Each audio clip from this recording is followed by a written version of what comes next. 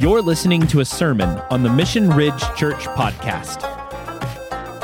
Hang around after the message for more information about Mission Ridge Church. Sermon notes for this message or any of our other messages can be found through our website, missionridge.church. Thank you for joining us today. We hope you enjoy.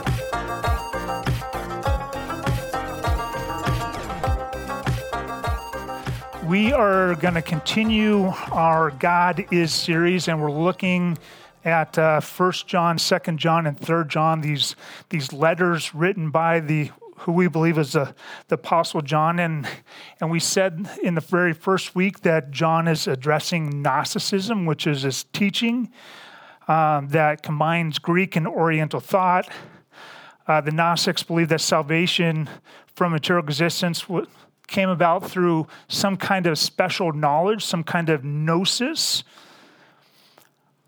And then each group claimed to have exclusive knowledge. This is very similar to the cults that we see today where someone sets themselves as the go-between, like you get to God through me. John's going to address all these things.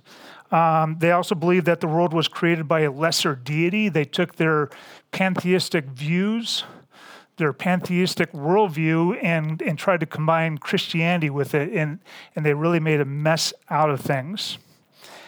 They also believe that they were incapable of committing real sins because the physical world was evil and the spiritual world was good. Well, the physical body's going to do what the physical body's going to do, so don't worry about it, was their teaching. And John's going to say, baloney, that doesn't work. He addressed that some last week when he talked about God being light, and Logan did a fantastic job of talking about God being light. Today we're going to talk about God is Father. God is Father. Now, just as a reminder, John's going to use stark contrast. He's going to use light and darkness. He's going to use righteousness and sin, children of God, children of the devil. He's going to use these stark contrasts to highlight what he's talking about. He's actually going to use very simple terms, but then talk about them in complex ways when he adds things up. He's not going to talk about things in a linear fashion where he talks about A and then he leaves that A alone, and then he talks about B and leaves B alone, and then talks about C and leaves C alone. He's going to talk about A and then come back around and talk about A again, but expand that view. He's going to amplify what he talked about when he first brought A up, and then he'll bring something else in, and then he'll amplify it even more and amplify it even more. And we'll use a word picture today to help you see that, because it's really quite interesting what John does. It's actually made studying this a little challenging because he uses very simple terms, but he does it in kind of a complex way. And I think what I find the most interesting about John, who's been watching the show The Chosen? So The Chosen is, it's an app on your phone, and you could cast it onto your TV. I've been watching, and from a historical context standpoint, very solid in what they're presenting. There's some things I would interpret maybe a little differently here and there, but they're probably right anyway. But what I find interesting is like the relationships, and they show context for these relationships. And for instance, Matthew lives in Capernaum. He's a tax collector, and Peter lives in Capernaum, and he pays taxes to the tax collector. What kind of relationship do you think they had? Just like all other relationships between tax collectors and taxpayers. I mean, it's just it's that good. So it gives you context, but in the show, they don't present John as this brilliant guy.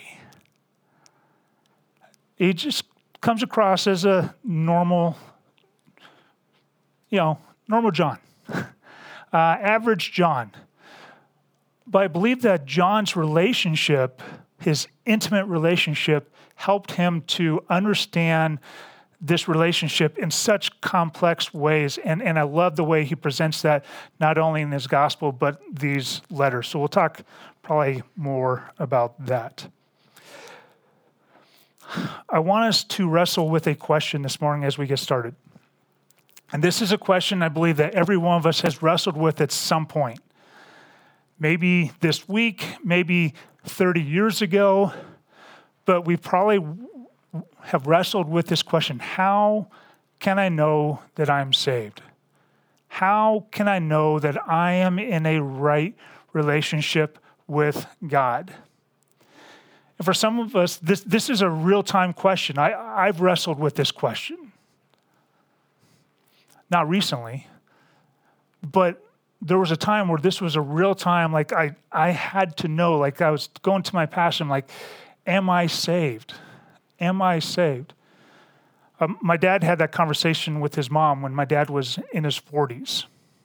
He came back to Christ, and he's trying to live this out, and he's trying to figure it out, and he's asking this question of his mom. His mom said, You wouldn't ask that question if you weren't saved. That was her viewpoint on that. We may have to wrestle with this question not from the standpoint of I'm answering it for myself, but maybe I need to help my son or my daughter or my best friend or my neighbor wrestle with this question. How do I know that I'm saved? Is it a prayer? Like, is the prayer enough? Is that what it takes? Is it special knowledge like the Gnostics say?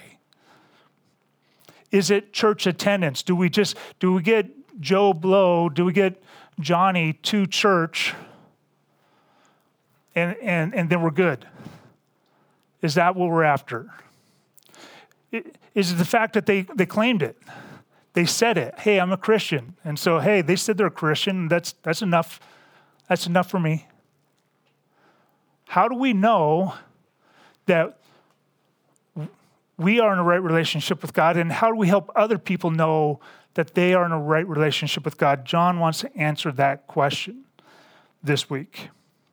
So starting in 1 John 3, he says, So, see how great a love the Father has bestowed on us, that we will be called children of God. Such we are. For this reason, the world does not know us, because it did not know him. Now, I want to stop here, because this idea, this concept of being a child of God, this may be something you're like, yeah, I'm so familiar with this. I've known about this for decades. Of course, we're children of God. But when John was writing this was not the first thing that people thought when it came to their relationship with God. It was not the first thing that they thought of. In fact, John is the only gospel writer to use this phrase. It's used by Paul and Peter, but he's the only gospel writer to present this idea that we become children of God. He does so in John 1, 12 and 13. But as many receive him, as many receive Christ, to them he gave the right to become children of God, even to those who believe in his name, who were born not of blood, nor of the will of the flesh, nor of the will of man, but of God. And we know in the encounter between Jesus and Nicodemus, Jesus says that you must be born again, that you must be born of water and the Spirit. And he focuses in on the Spirit. John's going to talk about the Spirit, the Holy Spirit, in unique ways, and I believe in bigger ways. He's going to talk about he's going to say more about the Holy Spirit than the other gospel writers combined.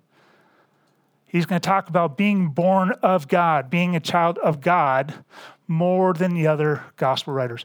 But he also talks about God, this Greek word pater. He talks about Father in distinctive ways. Now, all the gospel writers talk about the Heavenly Father, but when you hear Heavenly Father, how close do you think the Father is? Well, about as close as heaven is, which doesn't feel very close. right? John, go look at it. Go read the Gospel of John again through the lens of what John says about the Father, what John records Jesus saying, because the Gospel writers are just recording what they heard. But I think John had longer to think about this. And 2-to-1, he talks about the Father over the other Gospel writers, and rarely does he have to put this disclaimer that he's a heavenly Father. It's just the Father. It's the Father.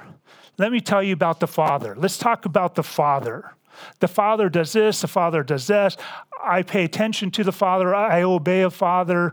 I'm here to present the Father. Like, look at how John talks about the Father, and you'll see something unique and different, and maybe gain a greater understanding of how intimate of a relationship John invites us to. And there's other things we'll see in this chapter that will lead us to that conclusion as well. 115 times he uses the word Father. 7 times he's talking about some other person. Over 100 times he talks about God as Father, and there's not another gospel writer that refers to the Father more than 50 times. It's different. His perspective on God as Father is unique. See how great a love the Father has bestowed on us, that we should be called children of God, and such we are. For this reason, the world does not know us, because it did not know him. Beloved. John's going to use beloved and little children. He's going to use these connecting terms to highlight something new. Beloved, now we are children of God, and it has not appeared as yet what we will be. We know that when he appears, we will be like him. In other words, when we are in heaven, this body that suffers, this body that decays over time will get put away, and we'll have the perfect body, and we will be like him. Our relationships between each other will be different. We'll have heavenly relationships. Jesus talks about that. We'll probably talk about that in footnotes. But he says we're going to be like him because we'll see him just as he is. And everyone who has this hope of heaven, everyone who has this hope fixed on him purifies himself just as he is pure. Okay, so he said we are children of God, and let's go a little bit further. Let's amplify this. Yes, we are children of God. You said the prayer. I'm grateful that you said the prayer. You're attending church. I'm glad you're attending church. But do you purify yourself because of this hope of heaven? Gnostics, saying that you could just live however you want to because your body is evil, that doesn't work, because the children of God, they purify themselves. John says, he's amplifying his point here. Everyone who practices sin also practices lawlessness, and sin is lawlessness. You know that he appeared in order to take away sins, and in him there is no sin. How foolish would it be for us to continue to live the life of sin that we lived before we came to know Christ, because we're forgiven, when Christ came to deal with our sin? How foolish would that be? No one who abides in him sins, and no one who sins has seen him or knows him. Now, he's using hyperbole. We said that he uses hyperbole. We know in 1 John 1, he tells us that we should confess our sins, that we say if we're sinless, we make God a liar. So in this chapter, he's using hyperbole. He's using exaggerated language to communicate a point. He goes on, little children. Logan said he felt like this was maybe condescending last week. Well, either John is old enough to call everybody little children and no one's going to care. I don't see anybody in the room here that matches that record. I don't know if anybody in here is old enough for that, but John might be that old that no one thinks that's condescending, or he's just simply saying little children of the Most High God. Little children, make sure no one deceives you. The one who practices righteousness is righteous, just as he is righteous. The one who practices sin is of the devil, for the devil has sinned from the beginning. The Son of God appeared for this purpose. He appeared for this purpose, to destroy the works of the devil. No one who is born of God practices sin because his seed abides in him, and he cannot sin because he is born of God. Well, let's talk real quick about practicing. Do you know how many hours of practice it takes for you to be an expert? The experts, I don't know what they were practicing to come to this conclusion, what makes them an expert, but the experts will tell you that 10,000 hours of practice will make you an expert. Apparently, you have to have some kind of skill. Me practicing singing for 10,000 hours will do you guys no good.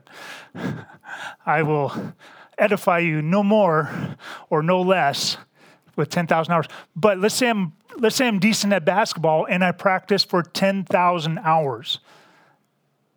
That practice for 10,000 hours. I mean, that's why Michael Jordan was who Michael Jordan was, because of his work ethic, because he practiced longer, harder, more consistently than anybody else. There's certain people that their work ethic is what helps them excel. You see a receiver coming out of Eastern Washington University, and now he's playing for, San Diego? I can't remember. It's one of those California teams. He went to Eastern Washington University, a tiny little school, and he's in the NFL as one of the best wide receivers because of his work ethic, because of his practice. John's saying is don't become an expert in your sin. Don't spend your 10,000 hours on the things that Jesus came to destroy. He came to destroy the works of the devil. And yet that is where you're spending your time and your energy. I wonder if there's something that you and I need to be looking at in our lives where we're like, man, I'm so good. I'm so good at going 10 over the speed limit. I am so good at adjusting the truth. I'm so good at turning on that particular program that I hope no one sees me watching when they come walking through the door. I'm so good at covering up my internet browsing traffic. I'm so good at that thing that Christ came to destroy because it's the work of the enemy. It's such a simple concept, but he says it in such a profound way. Let's look at this next picture. This is John amplifying the conversation. He says that we are children of God, and if we're going to be children of God, we know that someday we will be like him. If we're going to be like him, if we have this hope that we're going to be like him, that someday we're going to be in heaven with him, we're going to see him face to face, then we purify ourselves. And how do we purify ourselves? How do I do that? What's the mechanism? Well, we abide in Christ to purify ourselves. I don't purify myself by myself. It's back to 1 John. It's back to confession. 1 John chapter 1, if we confess our sins, he is faithful and righteous to cleanse us and to purify us from all unrighteousness. I abide in Christ to purify myself. And as I abide in Christ, as I observe what he commands, as I look at the things that he wants me to live for, as I read his words, engage with his scriptures, I practice the things that I see in front of me, not because I've already got it figured out, but you go to practice to get better at whatever it is you're trying to do. If it's basketball, you go to basketball practice and the coach coaches you on new plays and new techniques and how to post up and how to block out and running lots of lines, right? It's practice, not because you're good already, but because you want to be good. Jesus says, those who hunger and thirst for righteousness, if you hunger and thirst for righteousness in your own life, you will be satisfied. All these things working together. John is amplifying this idea of what it means to be a child of God. And so praying the sinner's prayer, fantastic. But we don't high five and call that good. That's why we disciple people. That's why we make disciples to make disciples. Attending services, fantastic. Love that. I think it's necessary. I think it's helpful. But if it doesn't lead you to purifying yourselves and abiding in Christ and practicing righteousness, then it hasn't gone far enough. And maybe we're just fooling ourselves. John goes further. By this, the children of God and the children of the devil are obvious. So he just spent some time on what it means to be a child of God, and now he's going to amplify this some more. Anyone who does not practice righteousness is not of God, nor the one who does not love his brother. So remember last week, John connected the idea of being in the light and loving our brother. This week, he connects the idea of being a child of God and loving our brother. These are all connected in John's mind. For this is the message that we have heard from the beginning, that we should love one another. Within God's church, within God's kingdom, we should be better at loving each other than any place else. And not just between these four walls, but within our homes. And until we get really good at that, let's keep practicing. Let's keep practicing. For this is the message we had heard from the beginning, that we should love one another. Not as Cain, who was of the evil one and slew his brother. And for what reason did he slay him? Because his deeds were evil and his brothers were righteous. Do not be surprised, brethren, if the world hates you.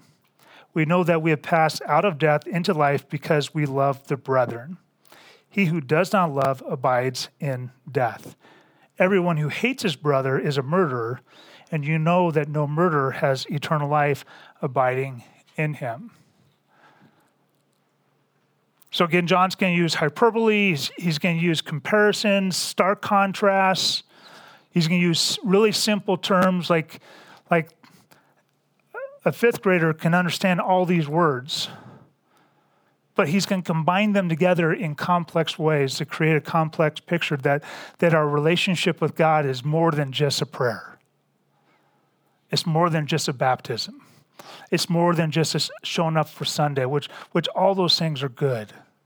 They're all beneficial. They're all helpful. They're a great start. But it's not everything that we're called to. If our relationships don't change, if the way we interact with each other when we don't agree on the color of the carpet, or when we divide over the smallest difference in understanding theologically, it's problematic.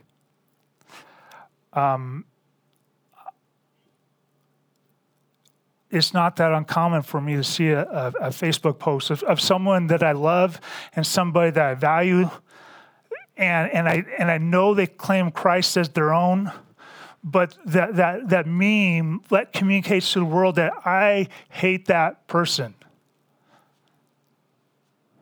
The meme that they post says, I hate that person. How often have you seen that from your friends? Or maybe your own posts, I don't know. And John says, you can't hate them and love Christ at the same time. You can't hate them and love the one that called them into their family. I've been really enjoying the show, The Chosen. And it provides some context. I love the way they've put flesh and blood on these relationships. And you see, I just watched last night where Jesus calls Matthew the tax collector, and Peter about comes unglued, like you'd expect him to. Matthew has been holding Peter accountable for his taxes in the earlier shows, and you see the conflict there, and I'm like, oh, I know where they're going with this, and we don't realize how small Capernaum really was. So, of course, they knew each other. Of course, they knew each other. They were enemies until Christ called them into a relationship with each other.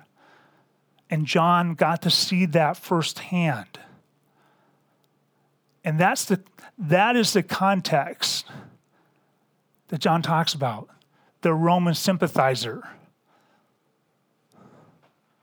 with the zealot. Living in community. Loving and serving together. Jesus being the unifying element of their life. It's almost like Republicans and Democrats can actually love each other and work together and serve alongside each other. It's almost like that's possible, according to John.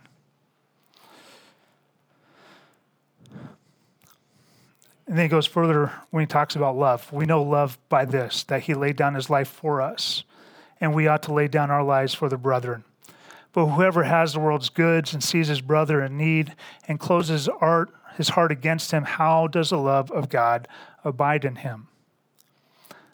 Little children, he'll again call our attention. Let us not love with word or with tongue, but in deed and truth. So love looks like how Jesus lived, but we can't just talk about what Jesus did. We actually have to do something with what Jesus did. We will know by this that we are of the truth and will assure our hearts before him. In whatever our heart condemns us, for God is greater than our heart and knows all things. Beloved, if our heart does not condemn us, we have confidence before God. And whatever we ask, we receive from him, because we keep his commandments and do the things that are pleasing in his sight. This is his commandment, that we believe in the name of his Son, Jesus Christ, and love one another just as he commanded us. The one who keeps his commandments abides in him, and he in him. We know by this that he abides in us by the Spirit whom he has given us. And so John adds one more element. He keeps amplifying, right? He keeps amplifying, adding to the picture. It's the Spirit that enables us to live all of this out. We need that Spirit. And again, we're going to talk about God as Spirit. God is in us. God is in us through his Spirit in 2 weeks. But John introduces that idea here that we need the Holy Spirit. And then he jumps a whole chapter later, and in the first 3 verses, he summarizes chapter 3, and then he amplifies one more time. He says this: whoever believes that Jesus is the Christ is born of God, and whoever loves the Father loves the child born by him, or born of him. By this we know that we love the children of God, when we love God and observe his commandments. For this is the love of God, that we keep his commandments, and his commandments are not burdensome. For whatever is born of God overcomes the world, and this is the victory that has overcome the world, our faith. If we're going to live out the things that Christ calls us to live out, it's going to take faith. To turn the other cheek when someone strikes us takes faith, because that doesn't seem natural. It doesn't seem like the right response. It's not the way we've always done things. When someone asks us to go 1 mile and we choose to go 2 miles, that takes faith. It takes faith that God can actually do something about the things going on in our world. He could actually change Rome if we do things his way. Again, the show last last night. The question that they're wrestling with was, are you going to deal with Rome now, Jesus? That was the big question that the disciples were wrestling with in The Chosen. And Nicodemus had that question. Are you here to deal with Rome? Are you going to start a revolution? And Jesus says, I'm going to start a revolution, but not the kind that you're used to. This is not going to be the Maccabean revolt. I'm going to change Rome, Jesus says to Nicodemus. And Rome won't know what happened to them. And if you think about human history, Christ changed Rome from the inside out.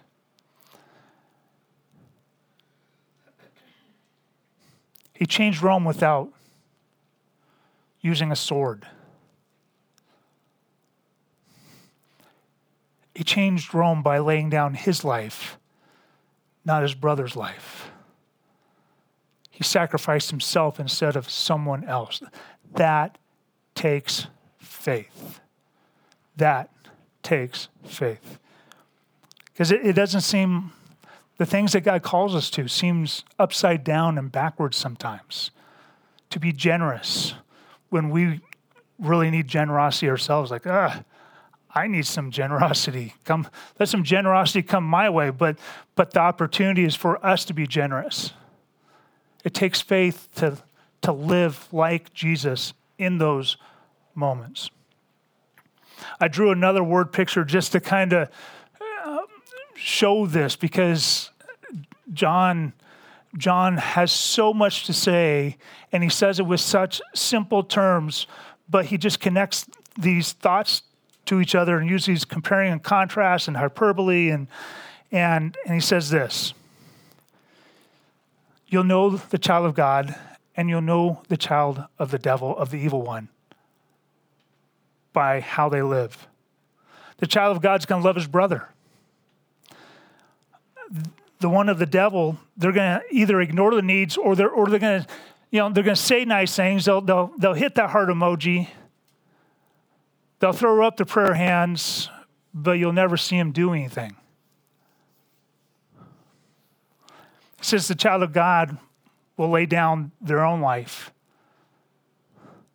while the child of the devil will lay down their brother's life. The child of God is enabled by the Holy Spirit. The evil one has his own condemning spirit. The child of God lives by faith. You all live by faith, by the way, this morning when you came in the chairs. I didn't see a one of you inspect that chair to make sure that it was going to hold you up. Not a one of you checked out the chair to make sure that the screws were all in there. They are. I left them in there. You didn't read the tag to see if it would hold, it was designed properly. You trusted, you acted by faith. You put all of your essence,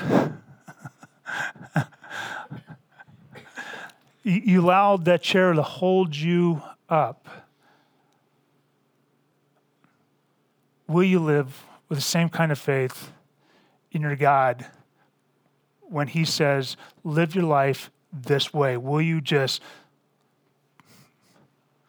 allow his words to hold you up? Who he is to hold you up. The implication is this: you can be confident that you are a child of God when you seek to obey his command to love as Christ loved you. That's John's message.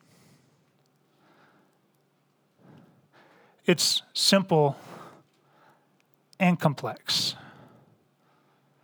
It's super simple, but it's also complex in the way he presents it. And maybe you've been wrestling. Man, am I really saved? Am I really, did that prayer take? Did God really accept me? And John's going to say, spend 10,000 hours of practicing righteousness. Spend 10,000 hours of chasing after your God. Spend 10,000 hours of abiding in him. Spend your life and your energy on this hope and on this calling. Practice the things that you see Jesus talk about. And in practicing that, you will assure yourself. And when our friends come to us and they're like, how do I know? How do I know? Invite them into a life of 10,000 hours of practicing righteousness, of practicing the things that have become second nature to you. Again, John presents this in simple ways, but I think we sometimes oversimplify and like, man, if you just say the prayer, life would be perfect. Oh, that's the very first step. If you just attend my church, it sounds a little like Gnosticism. It's more than that. It's more intimate than that. It's more relational than that. You can be confident, though. So some next steps. Invest in your intimacy with Christ. John is going to use this term abide, and we'll talk about this in footnotes, but that term in the Greek, that Greek word in the Septuagint first shows up in Leviticus. And it's this picture of, it's talking about, what's Joshua would? Leprosy. It's talking about leprosy. How leprosy abides within the body. When someone's got leprosy, you can't separate the leprosy from them, can you? It's like white on rice. John is inviting us to be white on rice with Jesus.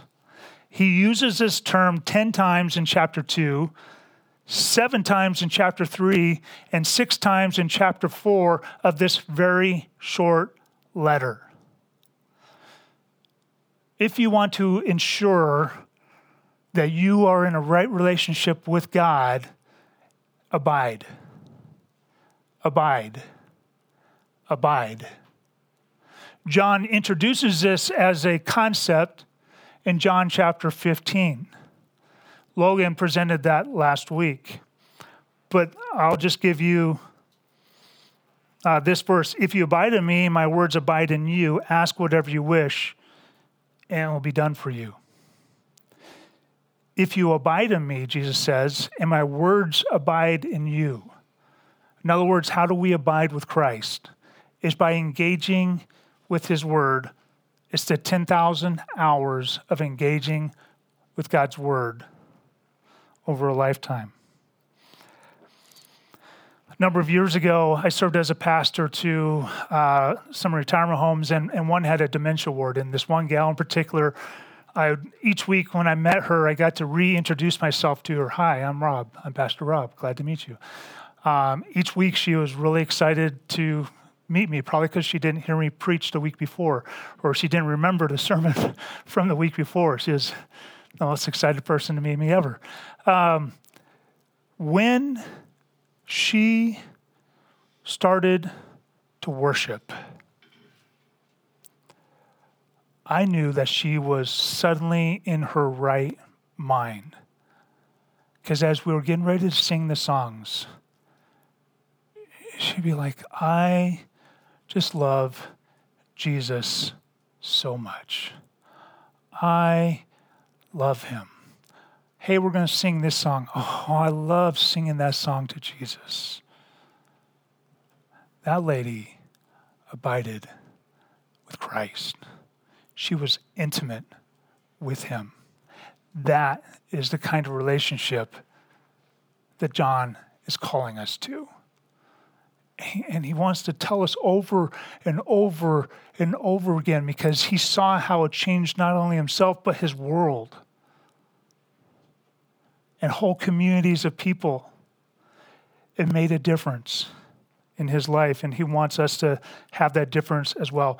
My grandmother would read her Bible every day that she could. Now, when she was later in her years, her eyesight was not what it used to be. And I knew that because she had this machine that my aunt and uncle had bought her. And she would run her Bible under a magnet, and it like up on the screen, it was like a 72, maybe 140 font. I don't know. It was like ginormous. It was a 6 font on the Bible that she always had, but on the screen, like, so if it wasn't like, that big up on the wall, she wasn't reading it.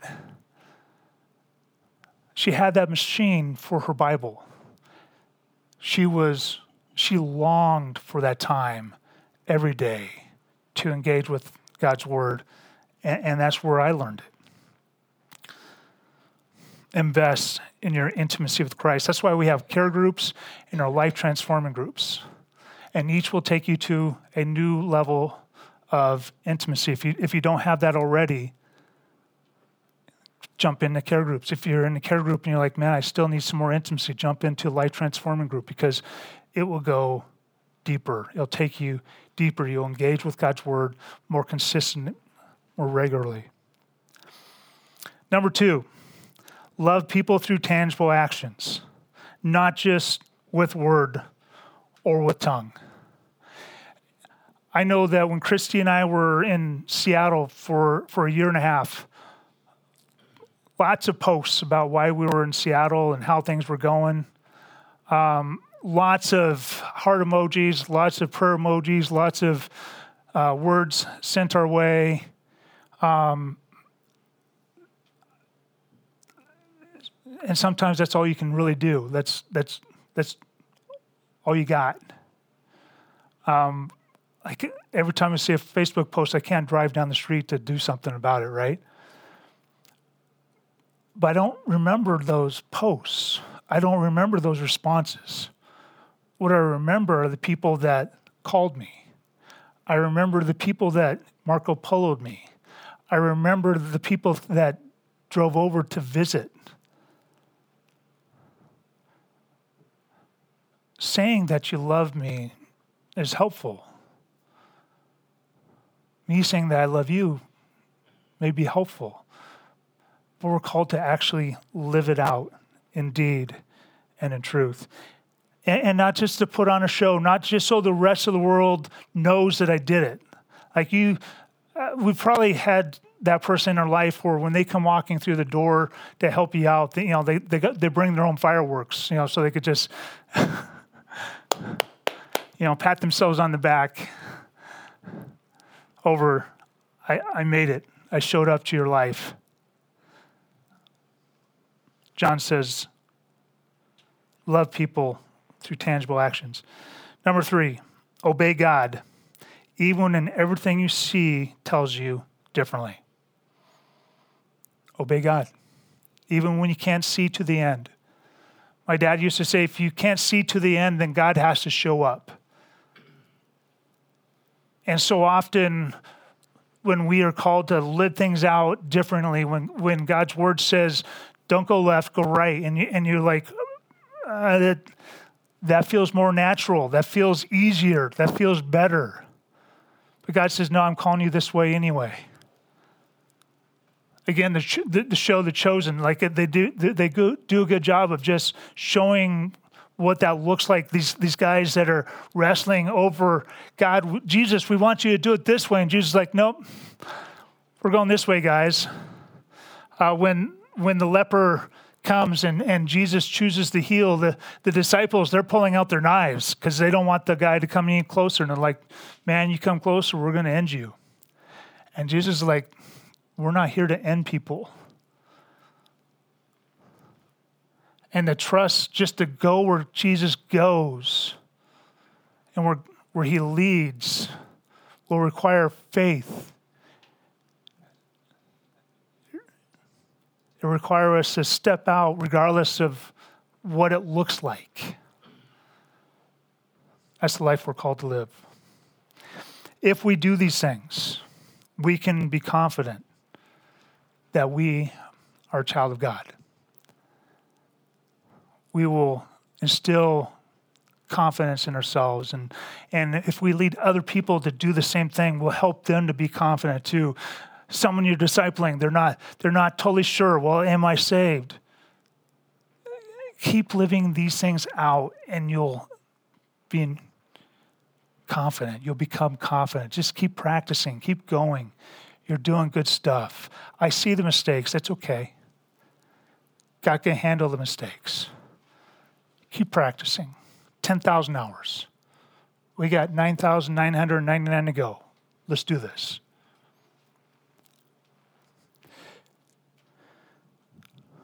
We could be confident. We can help other people be confident too. That we're children of God. That doesn't take some kind of special knowledge. It just takes some guts to move forward. Thanks for listening to the Mission Ridge Church podcast. Be sure to subscribe and share if you enjoyed this message. Mission Ridge is a church focused on relational discipleship and located in Missoula, Montana. If you are in the Missoula area, we would love to have you come say hello. For more information about Mission Ridge, connect with us on Instagram, Facebook, or online at missionridge.church. If you would like to partner with us financially, you can give securely online at missionridge.church/give. We'll catch you on the flip side. Thanks for tuning in.